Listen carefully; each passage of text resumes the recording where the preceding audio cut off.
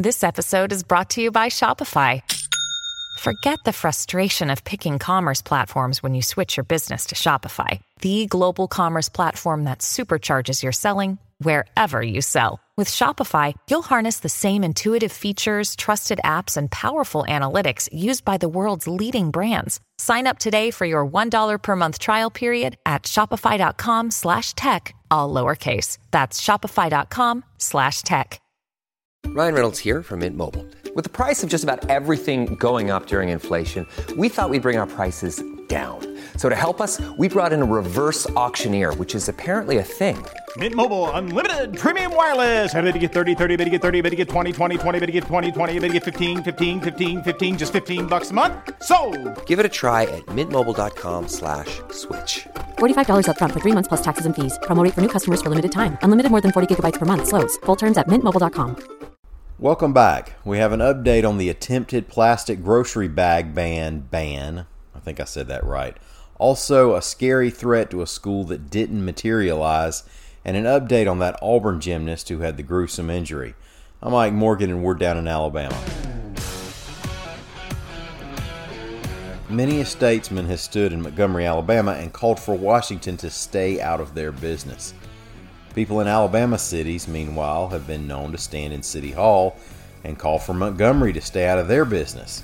It's hard to give that power away in either direction, and no matter what you and I might say about central or localized government, where we stand on a particular issue probably determines which level of government we want to decide that particular issue. Making the decision a local one won out this week, as a bill to prohibit cities from banning plastic bags, like grocery bags, and other disposable containers, failed in the Alabama Senate. AL.com's Mike Kaysen reports that the bill failed by a single vote on a procedural vote.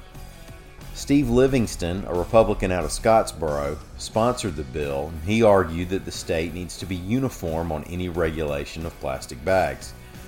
The Birmingham City Council passed a resolution opposing the bill, and we heard opposition from leaders in coastal cities, including Mobile, Orange Beach, Dauphin Island, and Fairhope.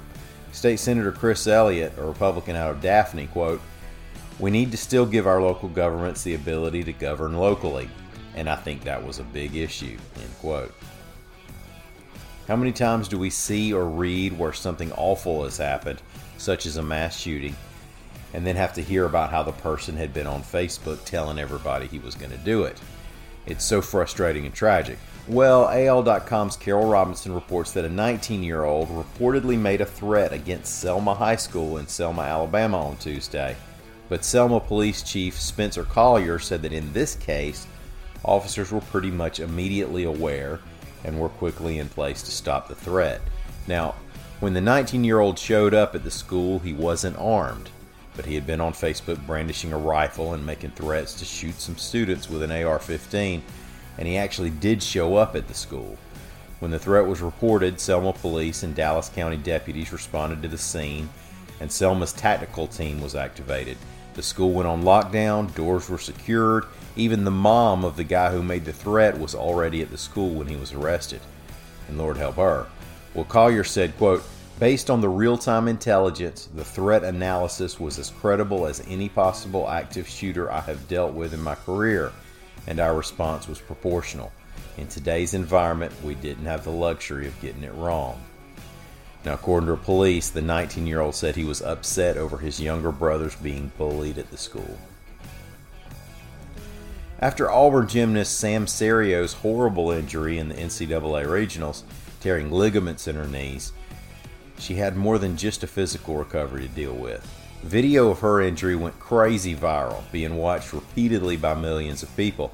And when you think about that, gymnastics isn't the most high profile of college sports, and yet suddenly your worst moment that you really don't want anyone to see is being shared around the world to everybody's phone and laptop. Add to that the inaccurate reports originally that she had broken both legs. Now, that might not be a libelous mistake, but it can be an upsetting one. Anytime people report things that aren't true about somebody, it can be upsetting. Well, 4 days after the injury, she got on Twitter and asked people to stop sharing the video on social media.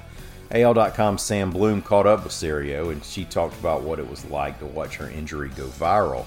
She said, quote, It was weird seeing it from that perspective. It's not something that I would like to see again.